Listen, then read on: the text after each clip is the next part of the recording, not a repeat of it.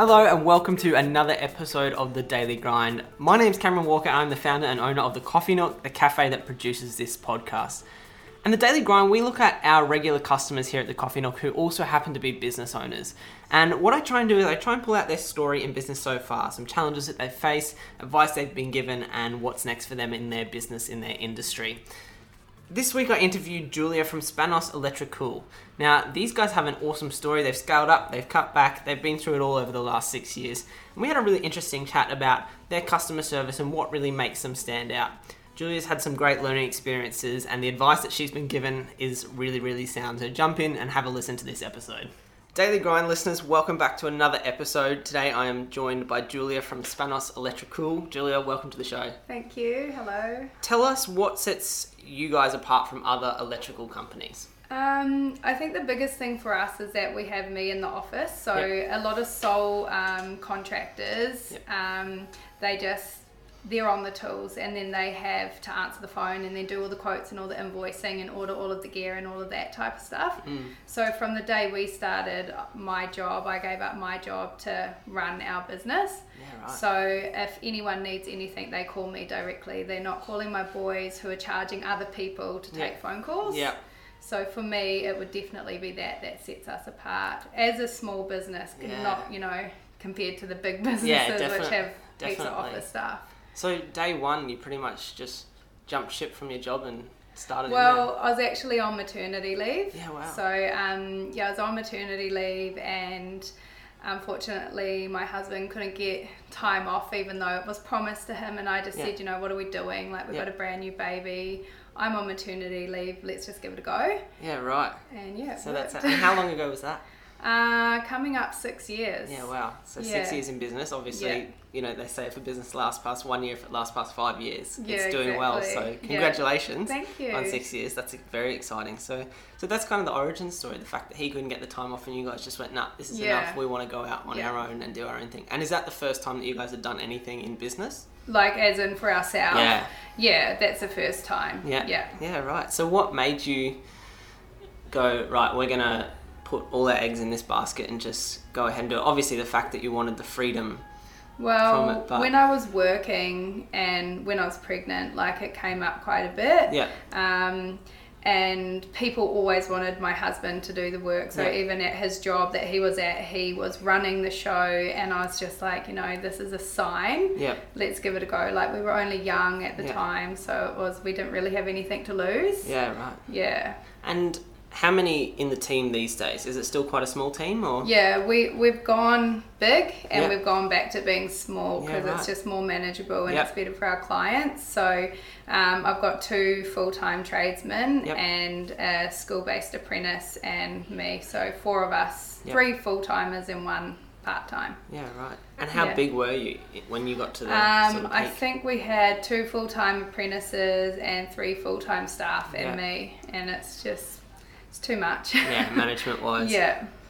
So what was it like in the early days? Obviously, you've gone, right, now I'm on maternity leave, let's jump in and do it. Then trying to get the business in is a whole other side of things. Was the business there straight away for you guys? To be honest, we were pretty lucky. Yep. Like, we didn't really know what we were doing. We were just, I think we were 25 at the time, and we just thought, we'll give it a go. Yeah. And we put an ad in the paper, which people didn't really do back then. No. Everything was, Facebook or Instagram, and we just weren't there. Yeah. And we put an ad in the paper, and we got a really, really big job because a project manager or builder, he called us because he was looking in the paper. So for that $700 we spent, that funded our first year in business. Yeah, and we're still, they've become really good friends of ours, those clients. Like, they're amazing guys, and it was just so good. That's awesome. So we were lucky in that respect. Obviously that doesn't happen to everyone. No, but you capitalised on it, which is what you got to do in business. Yeah.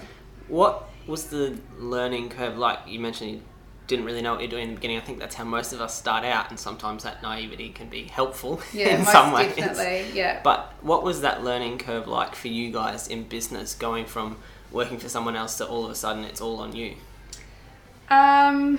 Well, It's been pretty easy for us because I've always been in finance and tax and management and stuff like that. So it didn't really change for Kyle because he was still just doing the same job.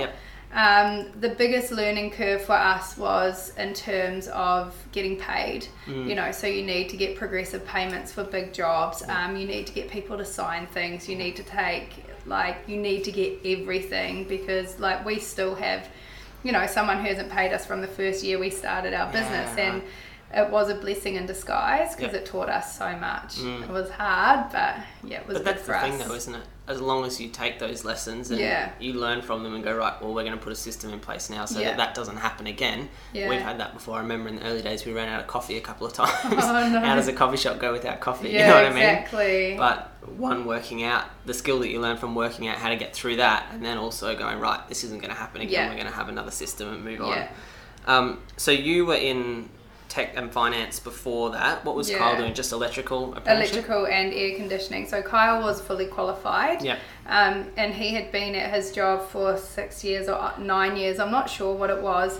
But he worked away a lot. So when I got pregnant after 6 months, I was like, I just can't live like this anymore. So he went and got another job and was open and honest and said, I'm having a baby in 2 months' time. I'll be taking time off. And they promised it and never delivered. And that's what made us. And the husband and wife dynamic, how does that go? Working in business together for you guys? For us, we're pretty lucky because he's out on the road and I'm in the office, so it's not like we're in each other's face all of the time. We work pretty well together. And to be honest, for a business like ours, I think that it's important to have someone who has a vested interest in the business, because I will see things that someone else probably wouldn't, because I don't mean to be, I don't know, rude, but they're getting their paycheck, whereas this 100%. Is my future and this is my kids' future. Exactly. And I can see people who have done jobs and they've said they've installed a fan but haven't charged for a fan, and sometimes if you leave that in other people's hands, it doesn't always get noticed. Exactly. So the husband and wife thing has been worked well. Really good for us. And if we're quiet, we both get to take time off, Yeah, exactly. So it's good. I think that's one of the hardest things that people find with staff is sharing your vision with them and getting them to take as much responsibility for it as well. I feel very blessed down here with my managers that they do that for me. They come to me and bring issues to me and that sort of thing. But that's been one of my biggest learning curves in hiring people, is finding out what their long-term vision is and then going, how does this job connect to that, so that they have a reason to come to work every day and do the best possible job, because they see how it helps them. Because at the end of the day, everyone's in this world for themselves, and the sooner you learn that, the sooner you can kind of make it work for your business. But you're definitely right. And I also think with staff, it'd be the same for you. Your clients who come here every day don't want to see different staff every week or every month. You don't want to get good coffee from someone and then maybe not so great from the next person. And it's the same with us, with electricians. We have a lot of long-term clients, and I don't want to be sending a different person every 6 months. So making sure that our staff are happy and them understanding that what they get paid isn't actually how much they cost you. There's so much more on top of that. Yeah, exactly. So I always go through that with my staff. It's just about having communication with them. Yeah. Who would you say is the driver in the business out of you and Kyle? Oh, me, definitely. Would he say the same if he was here? Yeah, he would. He would say me, because I crack the whip. I'm tough, and Kyle's a lot more easygoing than me. But it brings a good balance, right? Yeah. You got to have both sides of it in that kind of relationship. Customer service, let's talk about that a little bit. Obviously, I've seen on your Facebook, you've got a lot of fantastic reviews, a lot of 5-star reviews on there, basically all 5 stars. Yeah. It's obviously a big focus for you guys. What steps do you guys take to ensure that you maintain that customer service? Because I know that industry in particular can get a bit of a bad rap for people not giving great customer service. The biggest thing for us is to leave a site cleaner than you found it. And I know from myself, when I have tradesmen that come to my house and they leave screws around or dust, or, they borrow something and don't put it back, or leave doors open, or, that's our biggest thing. You don't want a client to come home and have to clean up after you. I'd say that would be it. And also just customer service in terms of being polite and having a little bit of a chat with your clients and not telling them what they want to hear. Like we don't run our business that way. We tell them, you know, this is the issue, this is what we can do, not sugarcoat it. So yeah, that's the main thing, honesty and, you know, keeping the place as tidy as you found it. It's funny how honesty actually gets you further. I worked at Apple for a year at the Genius Bar fixing people's products. And in the beginning, I really struggled. It was a big learning curve for me. I used to come in, meant to keep it to a 10-minute appointment. And I would spend time trying to go, oh, you know, well, it's going to be this and maybe we can do this. And then people would see that they could push back. And then they kind of weren't getting the right answer straight away. Whereas when I had a bit of mentoring from one of the guys there and he said, you just need to come out and be honest and tell them what it is straight up, I got so much more respect from the customer and the appointments flowed so much better. It's also the same with us when we give someone a quote or, you know, and they say, oh, well, this person can do it for this amount. Like I will always say to them, you know, it's not that we want to turn work down, but go with that person because you need to compare apples with apples, right? Like we're dual trade, we charge what we do because of the business that we run. We know we've got all of our insurances and all of that. And a lot of the jobs, like when we first started, I'd just be like, oh no, well, we'll match that by 10%. But it doesn't, you can't do that forever in business, and people don't respect you because they just think that they can get whatever they want from you. And once you turn around and say, this is the price that we are and this is why and this is what we will give you, then they're like, all right, cool, I don't need that, you know, $300 off or whatever. Exactly. What's the best advice you've ever been given? It was actually from my husband's friend who ran a mechanic shop, and he just said, you just need to harden up. Like you cannot make every single person happy. And and he said, you know, it'll take a couple of years, but once you get there, it'll be the best feeling ever. And it is, like, I don't know if you experience that when you first start your business, you try to please everyone and it's like everyone's running you, but this is this was our business, but everyone was in control of me.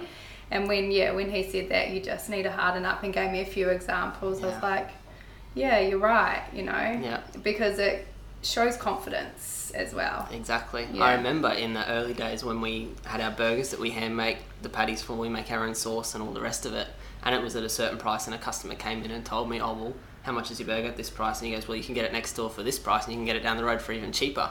And I felt like saying to him, go and get it then. I was just like, oh, all right, mate, thank you. Thanks for letting me know. But that's your, you know, if you want to go next door and get one that's bought in, and have that experience, that's totally your decision. And I was chatting to one of my followers on Instagram that came in here the other week, and he's just starting off his business, and he's saying, you know, he's made these caps for people, and he's selling them, and then he said, oh, I was going to sell it to this guy, but he said he liked a different type of cap, so I'm thinking of making that one.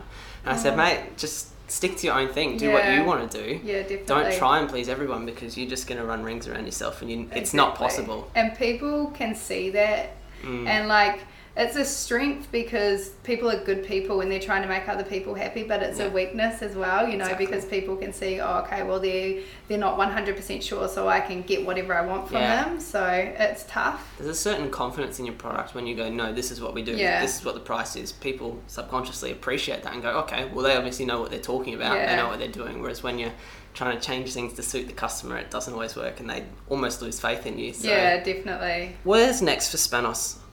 Where are you guys heading from here? Keep it small, or?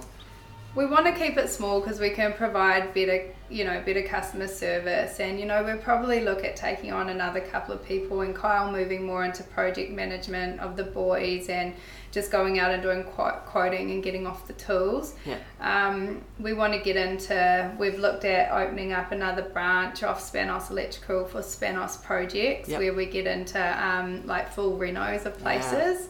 So that, you know, because you're not always busy, so you know, you have a project for 3 months and then that employs our boys, so no matter what, we've always got work.